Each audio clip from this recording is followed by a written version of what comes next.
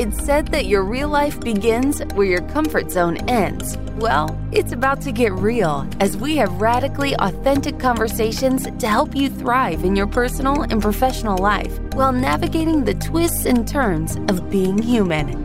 Buckle up, because This Might Get Uncomfortable starts right now with Whitney Lauritsen.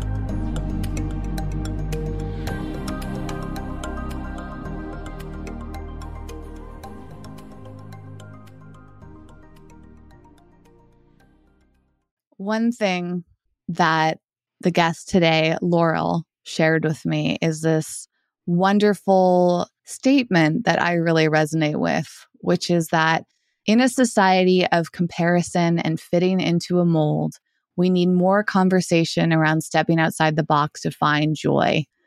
And I really noticed this about Laurel. Joy seems to be at the center of her mission, and who doesn't want more joy in their life? I also really enjoyed how she said that during our journey in school, many of us are missing key pieces of education on how to discover our purpose. And purpose is also really at the key of Laurel's work. And I think that is such an important thing to get into more, even though it seems like there are a lot of resources on purpose. I absolutely agree that we're not always very educated on that.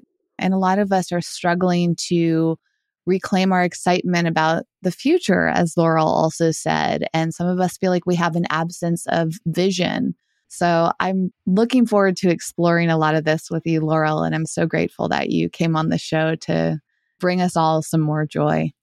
Yeah, well, I appreciate you having me on. It's always so cool to know what people pull from what I do, like kind of some pieces of like what that sticks out to them. And the one that you're actually one of the first people that's ever recognized that joy is such a big part of why I do what I do. And it was because I had experienced what it felt like to have no joy for a long time. I think there's such a huge difference in being happy and knowing what happiness feels like. And there can be moments of happiness even when you're going through rough things. But I know what it feels like to have the absence of joy. And so when you find it again, you know what that feeling feels like, right? It's like, okay, I know now what I'm feeling and it's joy. It's a much different feeling than just happiness. That is a great thing to point out. I'm glad that you shared that because I would love to hear more. Like, what do you think of as happiness versus what do you think of joy? How do you kind of define the two? I think it can be different for a lot of people. So I'll kind of just explain how I've experienced that, where I think when you have an absence of joy in your life, you can still, like I said, have those moments where you're smiling and you're laughing, but there's something deep down that you know is just missing. And I think a lot of people experience that maybe when they are grieving a loss in their life, whether it be a loss of their journey, a physical loss of somebody actually losing something tangible like that. But being able to redefine that in your own life is when you can have that feeling of waking up excited each day. And especially too, when you do something that you know is within your purpose, you walk away feeling so energized, so much energy from that. And I think that's the difference with happiness and joy is that, like I said, you can have those moments that you're smiling and you're laughing, but you're not actually being filled up with that energy of knowing this is where my joy comes from. And I've felt the difference for sure. Kind of living on autopilot, I guess, is the best way to put it too. Yeah, I think a lot of us end up on autopilot at some point. And that also kind of brings me back to this thought process around education and how it really depends on how you're educated, right? Because there are some schools that are very kind of formulaic, and there are some schools that feel really outside the box. And there are also some teachers in both systems that will really sway the experience. And then it also depends on your household. I mean, there's so many factors that go into education, but isn't it interesting how it seems to me that there isn't a lot of focus on that level of joy and purpose. Maybe purpose is more kind of like an intention, but it's vague in that kids might think about what they're going to do when they grow up. And there seems to be a lot of cliches with that, right? Like the doctor or the fireman or the teacher or these kind of roles that we see as more like categories. And I've heard a lot of adults say things like, oh, if only I knew I could do that for work, I would have chosen that. And then there's also a lot of fears around creative lines of work, which I really feel like is part of our purpose, right? Like there's something about creativity that brings it out of us, that it brings a lot of joy. But culturally, it seems like, at least in the past, maybe we're getting to a different stage of this now. Maybe our society is shifting. But for me growing up, it felt like you were kind of encouraged to do something creative as a hobby, but then find something else as your line of work to make money. And I would hear this all the time. I went to film school. So my parents were very encouraging. Some of my teachers in the last few years of high school were very encouraging about me being creative. But I still heard these messages from other people who would say, well, my parents would never let me do that. And even when I got to film school, I would hear things like, well, my parents don't really support me in studying this. They don't think I'm going to make money from this, especially like with actors. It was always about the money side of purpose. And I think that gets in our way a lot. And I'm curious how you feel about that when it comes to education and where the barriers to finding our purpose are with how we're trained as kids or how we're mentored. Well, I don't even know where to start. This is one of those topics where it's like we could sit here for hours and talk about it, but it's things that have been kind of uncovered in the last couple of years of my adult life, but also fortunately because I grew up around a mom that very much had that thought process of doing what brings you joy, like your creativity hobby, or seeking what that looked like and what the vision of your life looked like and finding what that happiness was, regardless of money or not. And I'm thankful for that because I really don't know that a lot of kids do grow up with that permission almost that you can do that. So not to knock any teachers, I know there's incredible teachers around and they're following a system that's been around for so long. But what I see, at least with my 2-year-old son right now, he is so authentically himself that he knows what brings him joy right now. I don't know what he's going to want to be when he grows up or what his real true talents are, purpose or whatever that is. But somewhere along the way, we were that way. And then somewhere along the way, we got molded into this idea of, well, that's really cute. And, you're pretty good at that. But is that going to sustain this lifestyle? But the thing and what I challenge people to think about is that, yeah, when you were a kid, you were asked, well, what do you want to be when you grow up? And most of us think of, well, what is our job going to be? But we're never asked those questions of, well, what kind of a lifestyle do we want to live? What kind of people do we want to be around? What do we want to be remembered for? I mean, what do you do with yourself each day? We're never asking kids those questions.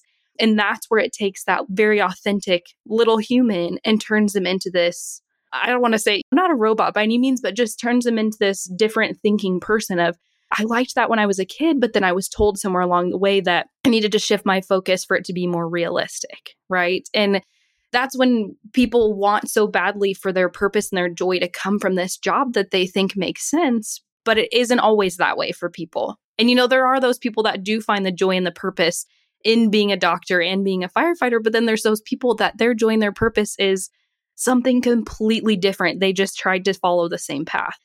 So what I hope with when I talk and what I share and kind of challenge people to do is to start changing those questions. And especially, like I said, now being a mom, I'm like, how can I do better and be better for him? And even looking at some different schooling options for him right now. I think that's shifting too. I'm curious about that when you're deciding about the education you want to give to your son. What comes up for you? And I've heard a lot of mothers especially say it's really challenging to find a school that aligns with your vision for your children. Do you find that to be the case right now? It just seems like a lot of pros and cons, or you have to let go of everything. That there's hard to find anything that meets your perfect vision for education. Are you finding that to be true? Or are you finding that there are actually more and more options for you that maybe it's the opposite? Is it harder to pick one because there's so many great choices? Where are you at? I think it's going to become a lot more available because of the last couple of years. And, I'm thankful I don't have a school-age child to where I can really speak to that experience. But I think there's a lot more controversy happening in schools, unfortunately. And I think parents are starting to realize that they want to have a little bit more protection over how their kids are being taught and how they are supposedly being raised at school. There's a lot of arguments around that, of that teachers and faculty thinking they should be raising these children instead of just kind of teaching them things. And so I'm seeing it becoming a lot more readily available. There's always been Montessori schools, which is more the focus of hands-on is the best way that I've understood. But there's actually a friend of ours, or has become a friend of ours. He and his wife have created a school here in Oklahoma that's kind of a mix of homeschool, Montessori, very like flexible. I don't know what you want to call it. They have, of course, a mission statement and a better description than what I'm explaining now. But we're going to go to an open house and kind of discover that first, because as much as it would be cool for me to homeschool, I don't think I could teach my son everything he needs to know. But I do see some of those options coming up, and I see a lot more people exploring what it looks like to homeschool with some like-minded families as well.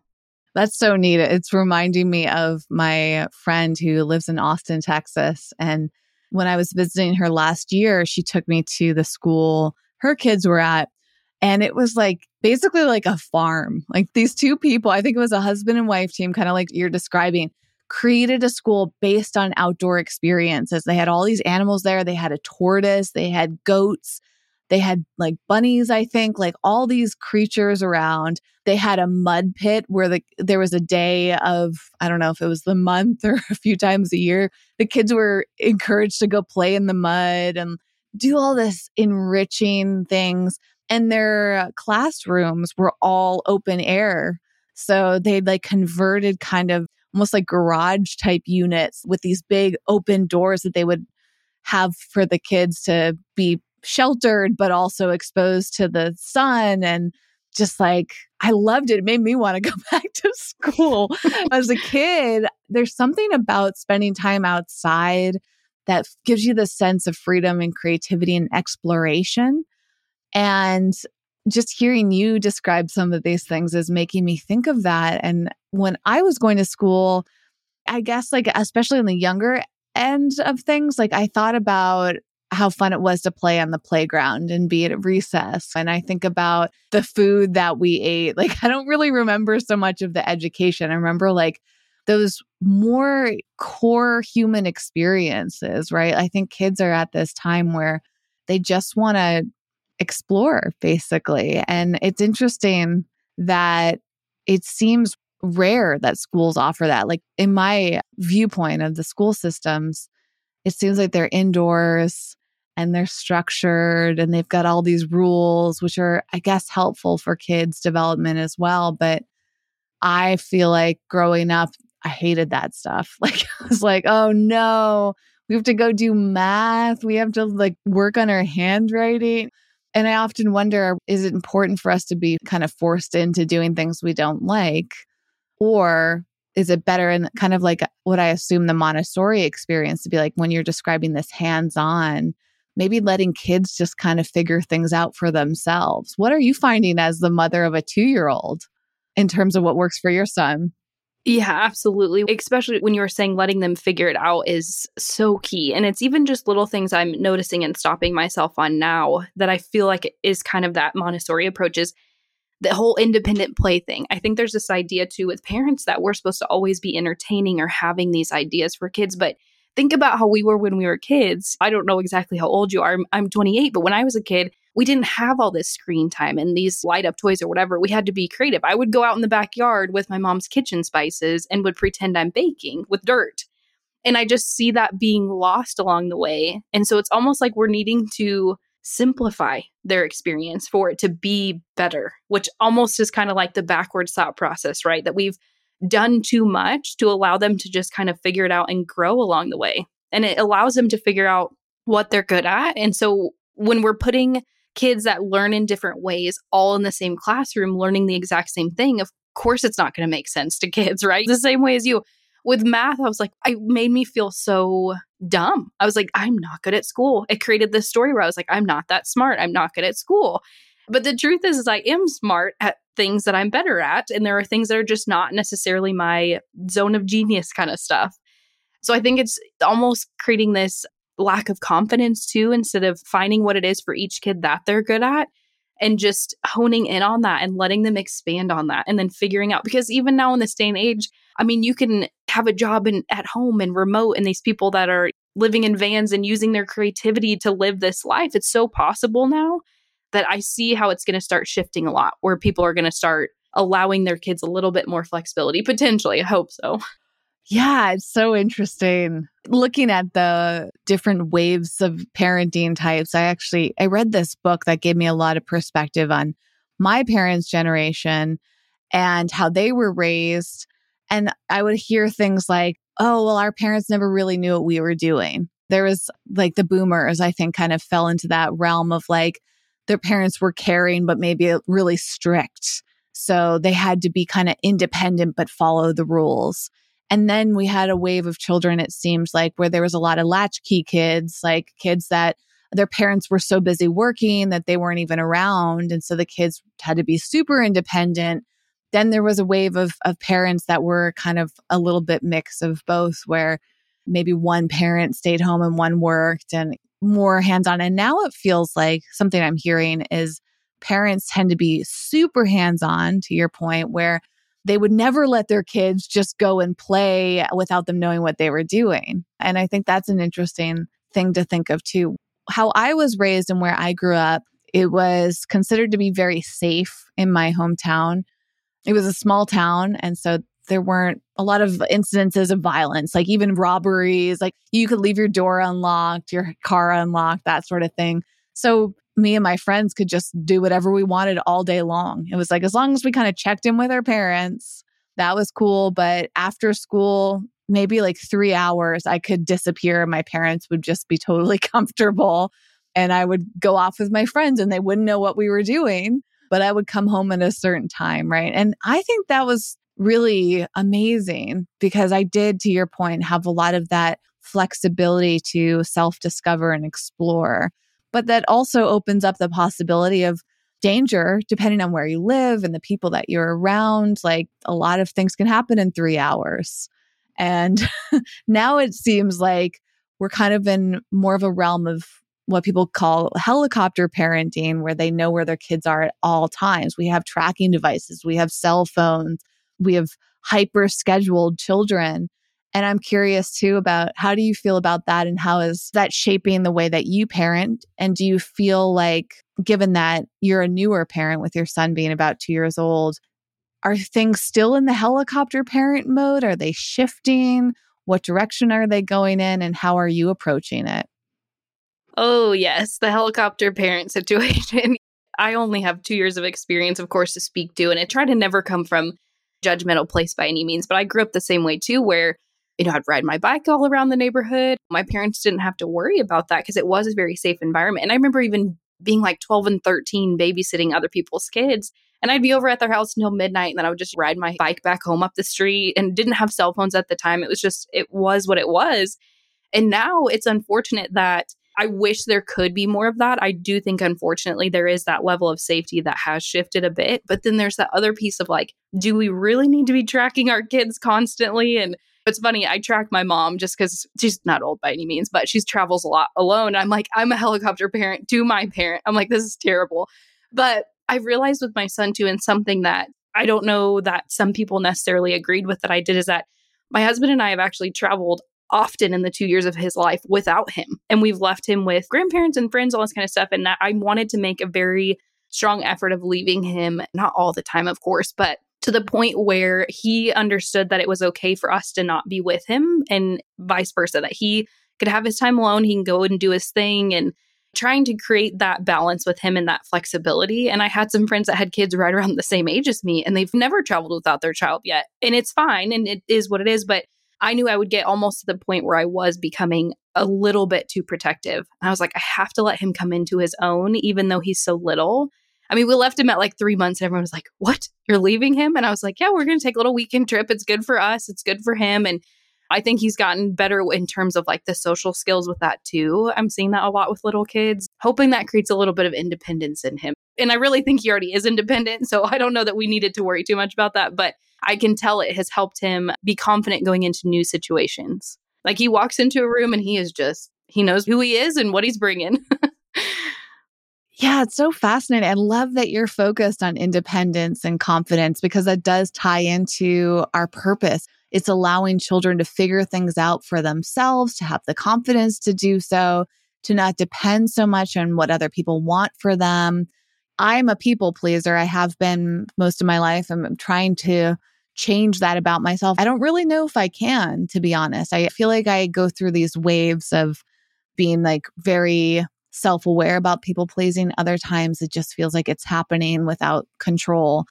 And I wonder too, how all of these little decisions we make as parents, as educators, impact people, because my parents seemed to be very supportive of me, right? Like they were, both me and my sister, it was like, whatever you want to do, like you enjoy doing this, go do it. They would support us financially with things, which I was so grateful for. They let us choose whatever careers we want, encourage the education. When my career path changed, they were completely fine with it.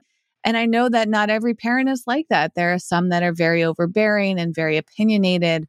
And so it's interesting that even with supportive parents, I still was a people pleaser, right? So there are all these like subtle things that happen too in our education, the way that we're parented and the way that we parent kids is it's not just about letting them do things physically, but it's also the emotional side of it and the messages we share with them. And I imagine you're very intentional about the words that you say. And do you think about that in terms of education too? Because when you have a child go to school, you have no idea what they're going to hear from other people, from teachers, from other kids. What is that like right now for you with how much intention you put into raising your son? It's something that my husband and I have actually talked a lot about, is that we grew up in very different households too when it came to communicating as well, that we both did have very supportive parents as well. But sometimes even along the way with that, there was miscommunication in terms of like some conversations that maybe felt a little bit more uncomfortable or things, because I know there's going to be things that he hears or things that are maybe new to him or confusing or whatever. And he's not going to know what to do with that. And I can't stop him from hearing those things or hearing different opinions or anything like that. But we talked about it actually recently of saying we want to be parents to where he's never uncomfortable to come to us and discuss something, because I can't protect him from what the world's going to show him and what he's going to see. And I can only protect him so much from that at home. But I want him to be able to come home and then that be a discussion where we can kind of figure out where we stand on that as a family. Because I think I want him to decide his own opinions on a lot of things as well, but also kind of talk through those stuff. And I don't know how prepared I am for that. I mean, it also terrifies me because there's things too that amazing parents, but there were things that I realized as an adult. I'm like, oh, there was some stuff my parents did that kind of stuck with me and not in the best way. And it was not that they intentionally did that, of course. But I think all the time with my son, I'm like, man, what I just do, is that going to mess him up someday? Like I think about it all the time of being so careful about that. And I don't think any parent can ever do it correctly, but I just want it to always be an open conversation of, especially with the emotional side too, like you were talking about, is no emotion is off the table, no conversation is off the table. And that kind of shifting a bit too. And we were talking, or you mentioned some different generational things. That in itself has come a long, long way. Because I know my parents' parents, so grandparents and beyond, I feel like there was very, very little discussion on different topics or things outside of their opinion. So I want to shift that as much as I can. Yeah. Well, speaking of shifting, I want to shift over to you growing up, and a lot of things have shaped you and you've gone through transitions in terms of your passions and your purpose. And I believe you mentioned that you were working in the wedding industry. Is that right? So first of all, how did you get into that? What were you doing? How long were you passionate about weddings? Yeah, so I actually went to Oklahoma State University wanting to be a corporate event planner. And I knew always along the way as a kid, I knew that I was always the one that brought people together. I was very much a planner. I remember being a kid just like always wanting to plan slumber parties and like, can I plan your birthday party for you? Like, I just love being the glue sort of a friend group. That's kind of always been my identity, if you will. So when I thought about going to college, and like I mentioned too, I did grow up with a mom that was very good about helping us create a vision for our life. So I thought, okay, well, what am I good at and what do I really like? For some reason, corporate events was where my head went, right? Which I don't know where that came from. But I went to Oklahoma State, and along the way, halfway through college, I lost my dad to suicide. So this was the first time that my world really, really shifted. And after I lost my dad, I kind of lost my hope in creating a joyful future. You know, as we talked about at the beginning of this, that was really where I felt an absence of joy, because that was the first time I had experienced outside circumstances really drastically changing my life. And so I thought, well, that plan that I had up until then, that's just not possibly going to happen because all these things are now changing. And that was where I was really living on autopilot for a while. And when I left college, I took my first job, which was terrible. It was the worst job for me to have. I'm very social and I worked alone. So I was traveling half of the month alone, and then I was working from my apartment alone, and I just had one roommate. And that's when I really started to realize I was lacking all joy in my life and really not feeling a whole lot of happiness either. And so I sat back down, and this actually was at one of my mom's workshops that she was doing with a bunch of entrepreneurs about vision. And I was there just to support her. And I thought, okay, maybe I need to like really dive back into writing a vision, even though I don't really see much for my future in this moment. And what came back around was, well, you've always wanted to work events, but why not do weddings? Because those are a whole lot more fun than corporate events. They're not as black and white. They're a whole lot more fun. And so I got really involved in the wedding industry for like over 4 years. And what was funny is that I had no idea where to start because I was not working events, like I mentioned. And so there's this big magazine here in Oklahoma called Brides of Oklahoma. And it's like the Bible for weddings. Like when you get engaged, like somebody brings you this holy grail of wedding planning. And so I was flipping through this book and I started emailing these wedding venues and event planners just saying, hey, can I shadow? I just want to see what it's like to work weddings. And I got involved with this. Her title technically is like a luxury wedding planner. So I worked these insane weddings. And there was one actually that there was Rascal Flatts there and Pink was there and Chris Stapleton. I'm like, this is incredible. So I worked weddings for like 4 years and it was where I needed to be at the time. And that was really the first time that I actually started experiencing joy again because I felt filled up. Like we talked about at the beginning that I left my job and was energized after working 15 hours. That's when you know that you were where you're supposed to be kind of a thing. So it was awesome, but life also shifts again too and takes you away from that position as well. I want to come back around to your father. So just to clarify, you had already been working in this field before you lost your father, or you lost your father and then you started doing this work? Yeah, so I was only 2 years into college. And so I was the summer before my junior year. And so I picked a major that was not as defined as it is now, actually, at the school. It was hotel and restaurant administration, I think was like the exact title. It's now really cool where you can define like if you want to be in tourism, if you want to be in events, if you want to go to culinary school. But at the time, we just did all of the above. So I kind of got a little bit of a taste because it was a lot of outside of the classroom work, which I really loved that. As we talked about, the whole classroom math and all that kind of stuff was not me. But we had to work a certain amount of hours. And so I was working some events in the college town and had a good idea of what it was going to look like. But when he passed, it took a huge shift. And I just did not know really what to do with myself at all. I imagine that's a pretty pivotal moment in your college experience. Were you close to your father? And what was that like for you emotionally? Did you take time off? Like, how did you navigate losing someone that crucial in your life? And I'd love to know a little bit more about your relationship with your dad too. Yeah, absolutely. So my dad and I were extremely close. I don't know if you've ever heard this, and who knows how true this is, but there's always this like mother-son bond, and then there's this like father-daughter bond, like kind of just that special little something. So it was the four of us. It was my mom, my dad, my brother, and I, my older brother. And my dad and I definitely have that father-daughter bond. And he was that person when I was growing up that instead of my mom, I would go to him for like gossip or boy help or whatever. My friends were like, you talk to your dad about that stuff? I'm like, yeah, my dad and I are just much more similar that way, that he talked a lot like I do. And my mom and brother were a little bit more on the quieter side, just a lot more similarities. And my dad actually was an Oklahoma State alum. And so when I told him that I was planning to go to OSU from Colorado, he was psyched because my brother stayed in Colorado for college. And so when I got my OSU acceptance letter, he had it delivered to me with orange flowers and was like, I was like the golden child kind of a thing. So that was a really cool bond. And he came down as often as he could those first 2 years. And the thing about it, and this I think is a very big misconception sometimes about suicide, is that there's these signs. And I don't know if this was me just not fully being present because I was away in college, but it came out of nowhere for me. So a lot of what I dealt with after he passed was trying to put together and make sense of anything. That was the biggest piece, with so many questions and trying to understand how did it lead up or get to the point where this was happening. There's a lot of confusion. And I don't know that I handled it. I didn't handle it well. I didn't really know how to grieve. I don't know that anyone ever has a great idea of how to grieve, but I don't think I wanted to. And so I was very much in denial.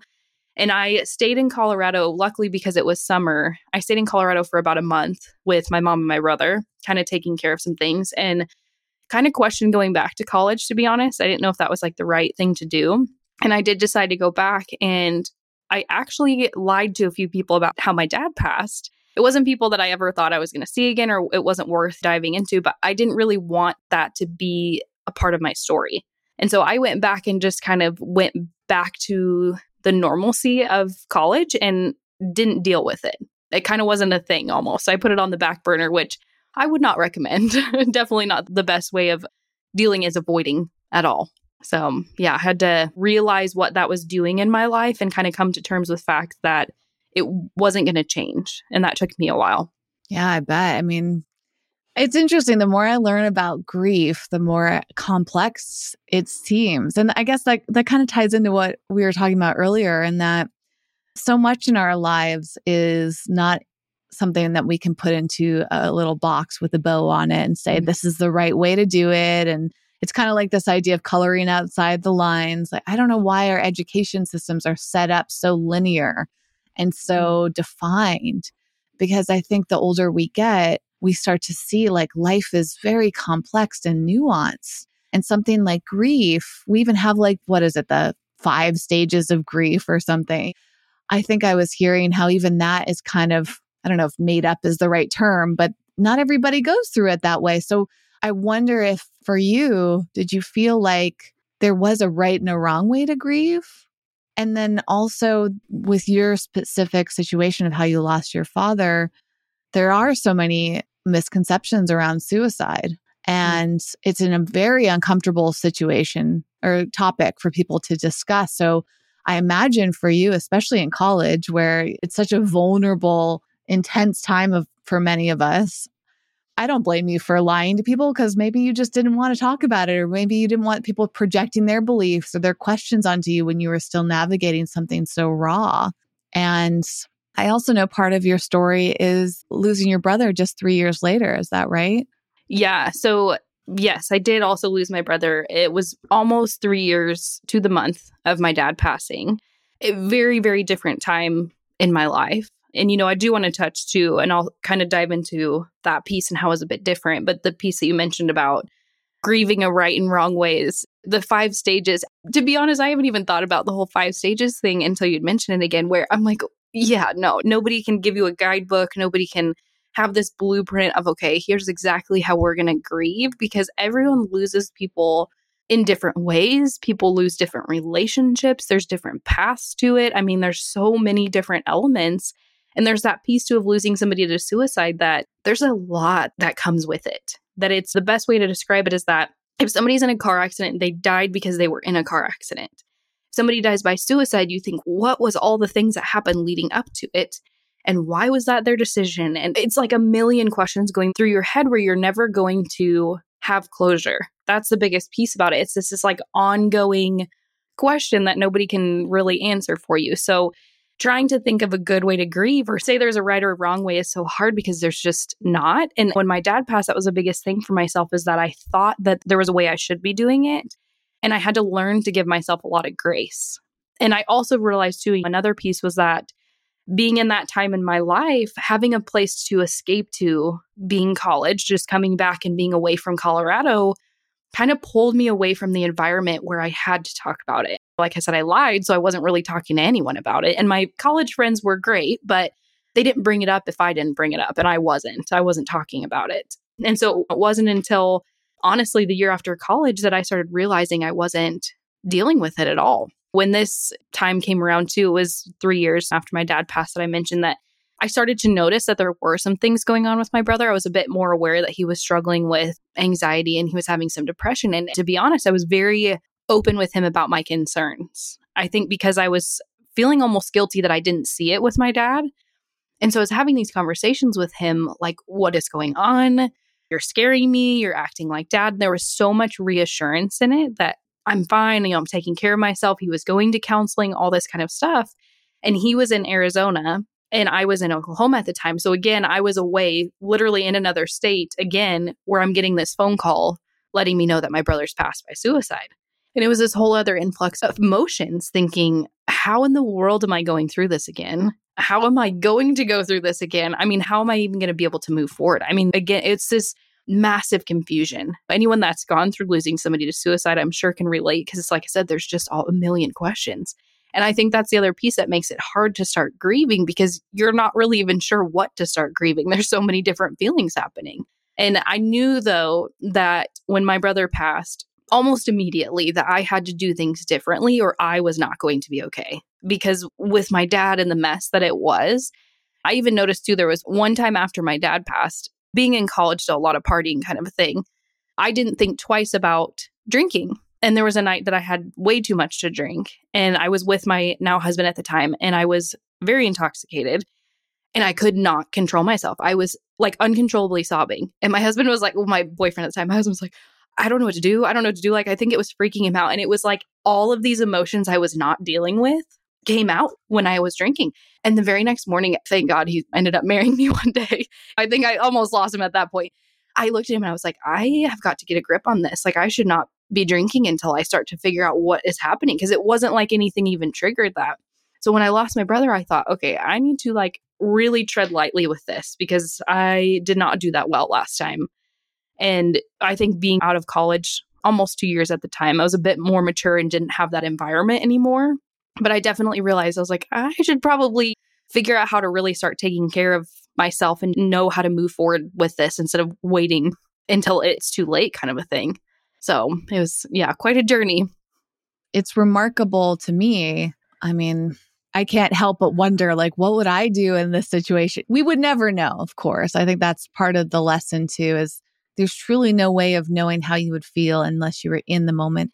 And one point I think that you mentioned that's incredibly important is that everybody handles it differently. And there's so many different circumstances and nuances to this. And it just sounds like you have made the decision to reevaluate things. And I'm curious how much that shaped the next stage of your life. So at the time that your brother passed, were you still working in the wedding industry? And did you go through a shift because of that? Or where did the timing line up with these two big experiences in your life? Yeah. So fortunately at the time, I was working in that wedding industry. I think if I would have still been with that sales job that I first took right out of college, where there was zero joy there, it would have been a whole other story. So I was thankful I had that to go back to. And the people that I was working for were incredible and gave me, as much time as I needed. And it was kind of a safe place to go back to, where it was fun to work weddings again and to kind of have that environment. But two big things that I noticed were that I had to really, really protect my energy when it came to who I was around. And I did not do that in college. I think mostly because, like I said, it was just an environment that I went back to and was just trying to keep it as normal as it was those first 2 years.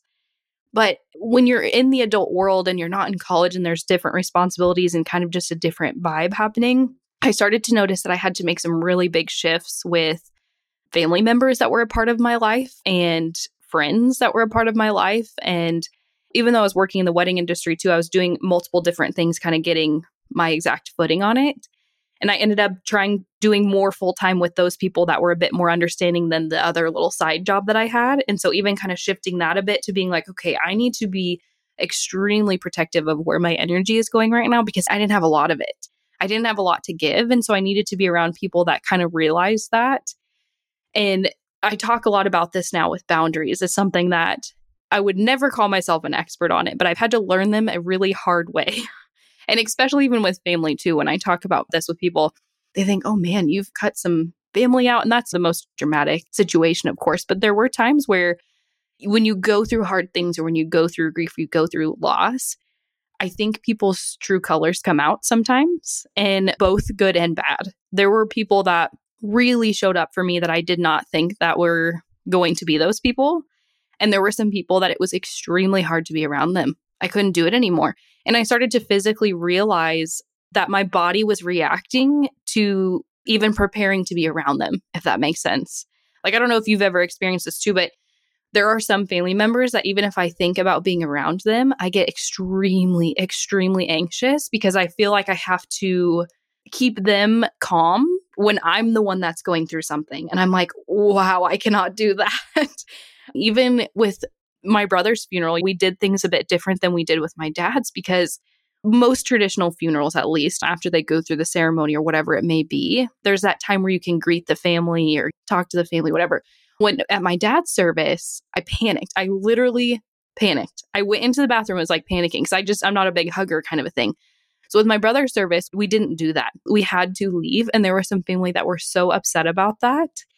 And I'm like, it is just not about you at all in this time. And it's just surprising that comes out. But my point of this being is that I had to really protect my energy and be kind of strict in that. It's easier said than done, I would say.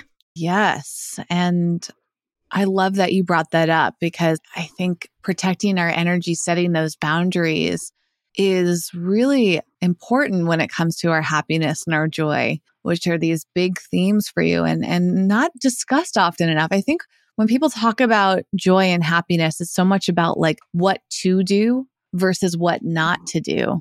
And so understanding what you're going to say no to, understanding what makes you feel uncomfortable in a way that doesn't serve you, being willing and having the confidence to say to somebody, I'm setting a boundary because I need to.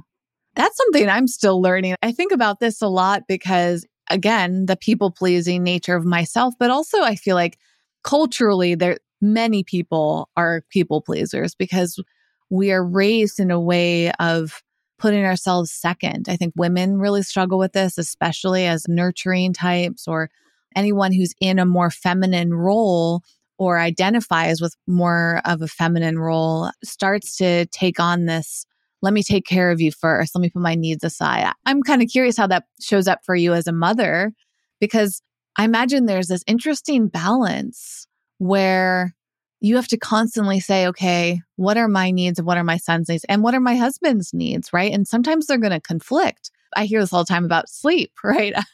And something that I think about, like if I ever become a mom, like how would I handle like not getting a lot of sleep, which feels so important to me, but you putting that need of sleep aside in order to take care of somebody who's going through a stage where they need your support. So I know this is a big jump because losing your father and your brother, you were looking at through the lens of how to handle it for yourself and starting to learn these boundaries. And then you start to shift your lifestyle as you become married and then have a son. When did you marry your husband, by the way? Because you met in college. So you met him before your brother passed, it sounds like. Yes. So I actually met my husband 6 months after my dad had passed. So we met in college. And funny enough, I remember thinking this is the worst time for me to be dating anyone because I was a mess. And he was such a godsend. And what's funny enough, the first night that we ever hung out, I just dumped it all on him. And I'm a very upfront person. And I said to him, I said, listen, I just lost my dad to suicide. I think you're kind of aware of that. We had some mutual friends. And I said, I just want you to know, I don't necessarily feel like I'm in a place to be dating anyone. And I said, if you don't want to call me tomorrow or never talk to me again, that is absolutely okay. Like I gave him permission because I felt like I just was not a person that you would want to date at that point. And he's never left since then. But he always jokes about that. He goes, you just kind of gave it up front. And I said, I felt like that was fair to do at the time and just kind of filling you in on what all was to come. And so, yeah, meeting him 6 months after my dad had passed, and he and my brother were very close. And so we unfortunately, but fortunately had each other to go through that with, and him kind of experiencing it in a similar way. And I didn't know at the time, actually, when my brother passed, my husband had bought a ring and he was going to ask for my brother's permission. And so that was something that I didn't know for a long time and something that we kind of had to deal with. And this was another thing as well of kind of putting ourselves forward, is that we got engaged the month after my brother had passed. And I think that was a bit confusing too for some people, like, wait, you're about to start planning a wedding when you literally just had your brother's funeral. And it was one of those things though, that was what we needed to do for both of us, and for my mom too, being involved in saying that we need to celebrate this joyful moment and expanding our family and welcoming my husband into it and everything. And so, yeah, got engaged a month after my brother had passed and then got married almost a year later. So we've been married for almost 4 years now. But he came in at a rough time, but he's never left. And yeah, I definitely needed him a lot through those times. And how did you see yourself being shaped by this marriage and now becoming a mother? I mean, you've gone through now these, it's like, I almost see it like you're stepping up into another stage of your life over and over again. I mean, you've done so much of that in the past 10 years or so, right? So did you see like a lot of shifts within yourself as you became a wife and a mother? And how did that start to shift these boundaries that we were talking about and your decisions around your needs versus other people's needs? Yeah. And it's interesting you say, I guess I've never thought of it that way, that I've had to step up into different levels along the way. And getting married and being a mom, especially, I think brought out a very protective nature about myself. I had created those boundaries for myself when it came to some family and some friends. But when you get married, you really want to protect your marriage as well. And bringing those two families together, there's different dynamics, there's different opinions, there's different things. And we had to figure out for us being just the two of us at the time, what we wanted to protect with our marriage and certain things. Even just an example of like Sundays are our family days. Like that is non-negotiable. Like that is our time together. And that is going to be what it is across the board. And it wasn't ever that there was conflicts with that. It was just that was what we put a stake in the ground. That was our sacred time, if you will. And then, of course, when you become a parent, I think any parent can understand this, that you become extremely protective over your child. And if for my husband and I, too, it was like, okay, we're really becoming a family. Like we now have this tiny human that's ours. And, in all honesty and vulnerability, there were many discussions, if you want to call it that, some arguments along the way of things that each of our family members wanted to do or had different opinions on what we were doing with our son. And so my husband and I had to openly talk about that of like, listen, I don't agree with that. And like, this is for us to decide and for us to kind of protect, again, what we want for our family. And it's taken, almost 2 years now with my son being almost 2, for us realizing that it is okay to do that. Especially with parents, it's hard because you are still kind of their child, but then you are now a parent yourself. And so we've kind of overcome that a bit for sure. And we are so thankful to have family close by and helpful. But there were just times that we had to put a stake in the ground and just saying, that's just not how we're going to do things. And it's a little uncomfortable at first, but then you kind of have to navigate that and just know that it's important for you to set that boundary early. I'm so impressed, for lack of a better word, by how you feel like you just exude so much confidence. And it ties back into one other word beyond joy, happiness, and hope, which are some key words in your work, but vision is another big one for you. And it's just pretty remarkable, like how you speak about these things with that clarity, and to go back to this focus on purpose and what it means to have a vision for your life and the work that you're doing now to help others with that. How did you see your vision evolve as you went through all these different changes as a person? And we also didn't fully come back around to the shift you took out of the wedding industry. So maybe we can start there. So going back to your engagement, were you still working in the wedding industry then? Because that was shortly after your brother passed and then you got married. I'm actually very curious about your actual marriage and how your wedding planning experience shaped that. Did you plan your own wedding? And then were you also simultaneously in a transition out of that industry? Yeah. So we can definitely start there too, because it was those couple of years were, a lot of big shifts, especially now looking back. I'm like, man, that was such a fun but crazy time. I did not plan my own wedding. I'm very good at delegating, actually, which has not always been a strong suit. But because I worked wedding planners, I knew that they were going to take my vision and run with it. And I think at the time too, I was, of course, going through a lot of grief and healing and wanted it to be just a really fun and relaxed experience, which wedding planning is not always that way for a lot of people, which here's just a small wedding planning plug. Always hire a coordinator.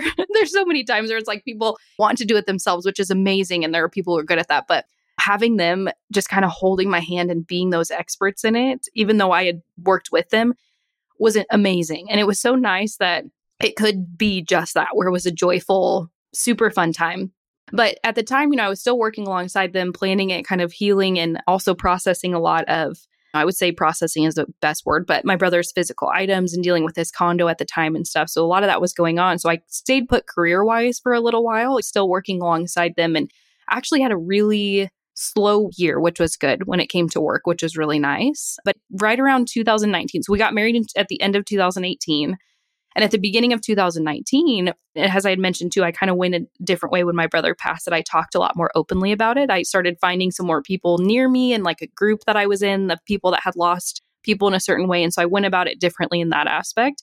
And I started realizing there's something to this vulnerability thing, right? I was like, oh, like there are other people who are going through things. Like this is not just me. There's this loneliness aspect that I was almost holding on to. I was like allowing myself to be super lonely, which was not healthy, and realizing I wasn't alone. And so I went about it in a different way. But at the beginning of 2019, I said to my mom, I always remember this, I said, we need to talk to more people about what we've been through without talking to more people. And she was like, what do you mean? I was like, we need to write a book. I said, we need to get our story on paper and we need to offer people some tangible things that have helped us the last couple of years. We're no experts, but we just want to offer something that people can use.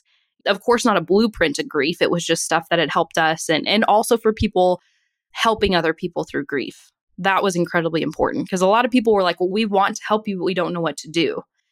And so we decided to hire a ghostwriter. We're both decent writers, I would say, but it's really hard when it's that personal. So we hired a ghostwriter and we, for about 6 months, every single Monday, met with her and talked through different chapters and edits and all that kind of stuff. And we had decided at the beginning of the year that we were going to launch the book November 11th, which was my brother's birthday, 11/11, which is a very special number. It's an angel number that I've come to learn. We decided we were going to launch the book on that day. And when the book came out, it was super cool. We had this really big launch party. We actually did 3 of them in Arizona, Colorado, and Oklahoma. And so we did kind of this like little book tour, all this kind of cool stuff. And I remember thinking, okay, this is awesome. I hope this book gets to the right people. And I'm just going to kind of let it go and do its thing. And I actually got asked to speak a month or 2 later after the book came out. And this woman reached out to me and she said, hey, I want you to speak on this virtual summit and I want you to talk to young adults about what you've been through. And I thought, oh, okay, so you want my mom and I to come on and talk about the book? She's like, no, I want you to share your story. And I was like, okay. And so that was kind of the starting point of my speaking career. And I got off of that and I thought there was that feeling again of being incredibly energized because it went so well. I got off of that and I said to my husband, I said, I think I want to do that more. He goes, okay. And so I started thinking, well, how can I turn this into my career? And so I stayed in the wedding industry for a little bit, kind of stayed put with where I was at, but started exploring what that looked like to speak. And so I decided actually right before my son was born that I was going to leave the wedding industry and just start speaking full time. And so it was a huge leap of faith. But again, it was kind of one of those things where I don't believe that I was lacking on living out my purpose in the wedding industry. I think that was where I was supposed to be at the time. But I think that my vision for my life and what I thought that joyful purpose was and what my lifestyle looked like was taking a shift in what the actual title of it was, if that makes sense. There's a quote that is one of my favorite ones. It's write your vision in pen and your path in pencil. That on my vision, I knew that I wanted to be working this job that was joyful. And then I also wanted to help people. And at the time, that was weddings. That's what that looked like, right?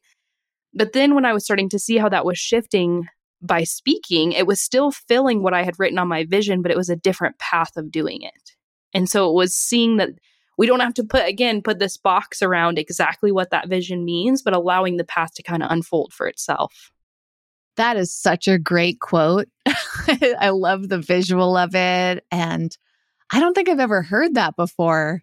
I'm so grateful that you shared that. And I'm just so excited because, I mean, you're still new to all of this. It's only been a few years that you've made this big shift. And of course, you're only seeing the tip of the iceberg, not because you're new, but because you started something right during a huge shift in the world with the pandemic. So as things are shaping in your life, they're shaping throughout. And I think the speaking opportunities are going to continue to expand, especially as you can do more things in person. And that's just amazing. I love hearing how you've evolved. And again, it's only been 8 years, 10 years, and that all of these major milestones and experiences have occurred. And I'm just sitting here can't wait to see what the next chapter is, pun intended, because with the book and all, I mean, that in itself is a huge accomplishment. But then to you see that as the beginning stages of something new for yourself is so beautiful. And Your story is so compelling on so many levels. I'm really grateful that you shared it. And I'll put the link to your book in the show notes for anyone who wants to go read it. What is it called? Tell us now. Yeah, it's called Keep Looking Up. And it's so on Amazon, you'll see actually a picture of my mom and I, so you can't miss it. Amazing. Yes, I will link to Keep Looking Up in the show notes. So it's easy for anyone to find on Amazon or wherever else that you like to buy books. Is there an audiobook version of it? Yeah, so it's actually coming out on Audible April 1st. It's kind of a weird story, but yeah, when COVID happened, I'm not sure if that was the reason that Audible got affected, but we had our book waiting in the queue and something happened. The guy that was helping us with this explained it, but long story short, it has taken this long from 2019 to get it onto Audible because they were really, really backlogged. So finally on April 1st, it will be on Audible. Excellent. And this episode comes out afterwards. So by the time someone's listening, it'll already be out. So that'll also be available in the show notes if you want to hear it. So somebody else read it, not you.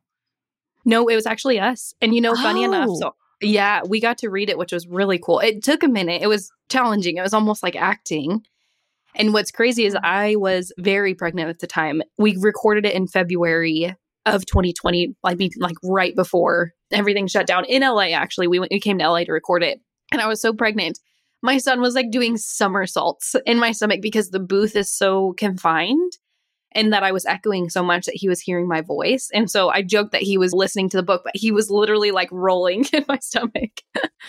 It was pretty cool. Oh, again, what a great, what a great experience to have, and all of the power that was in your body at that time, and how your son has just been along for this journey in so many ways. It's just really, I'm so drawn into your life. And I imagine others have been too. So I'm thrilled that you have a book where people can dive in more. And what else are you working on right now? What is your current passion? Like right now, as we're in the spring of 2022, what are you feeling most passionate and excited about? Yeah. So what's been super cool is that I actually got asked to speak at my alma mater, OSU, where my dad went as well. I spoke there just a few weeks ago on March 1st. And she found me on Instagram, was like, hey, I heard your story about your book. I know you went to OSU, all this kind of stuff. And to be honest, at the time, I'd been speaking a lot more to the young adult category of like 25 to 35-ish. And so I thought, well, okay, our college students going to be really receptive to this, which I don't know why that even crossed my mind, because of course, they're trying to figure out what they're doing with their life. She wanted me to come in and talk about vision and just how it's shaped my life. And again, I left with that massive energized feeling. And I ended up having a call with her again this next week. And she wants me to come back in the fall and start working with some of her leadership teams. And so I'm starting to see how I'm going to be doing a lot more workshops at colleges, kind of helping students on that next journey of when they leave that very traditional setting of school. College across the board is somewhat traditional, I would say. And they're about to enter the adult life and how to navigate that.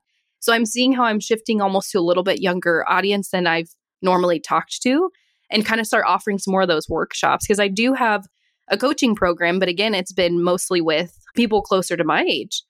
And I'm thinking, okay, I need to create a product now that's offered to college students that's a little bit different and kind of a smaller take. So that's been sort of my next project and something that's organically come about. So I'm really excited about that. I'm excited about that too, because I feel like people at all different ages have opportunities to hone in on their passion, their purpose, and develop their vision, just like you said, because the path is constantly shifting. So even if you have that vision, you might need to rewrite it and modify it and erase parts of it. And I think that anyone can learn from that. And I'm just thrilled about your passion for helping other people's passion, because we need more people like you that do it in a way that feels open and fluid and accepting, and just the grace in which that you guide people through things is so lovely. I could feel it before we even talked to each other, like just through email. I was like, you just have this power within you to make people feel good and bring out that joy. And I imagine that the listener feels that way too. So of course, I will link to the course that you offer in the show notes for anyone who wants to go explore that as well, and your Instagram. And everything will be there for you. All the quotes, the transcript, the video eventually. I will say I'm a little behind on my videos right now, but eventually there'll be a video so that you can see Laurel's wonderful radiance on camera too. And thank you so much for being here. Yeah, I appreciate it. This has been awesome. And I've always said that I knew I either needed to do something with this, with my story, and figure out what that purpose was behind it, or I was never going to be able to move forward. And so I'm thankful that I get to do this and to share, and that there is a place that wants to talk about this, which I think is amazing. Absolutely. Happy to provide that for you. And for the listener, you can go to wellevatr.com. That's WELLEVATR to get everything that we've discussed today. If you go to the podcast section, you'll find it all there. If you scroll down to the bottom of the transcript, you will get all of Laurel's links, and I hope that you reach out and connect with her.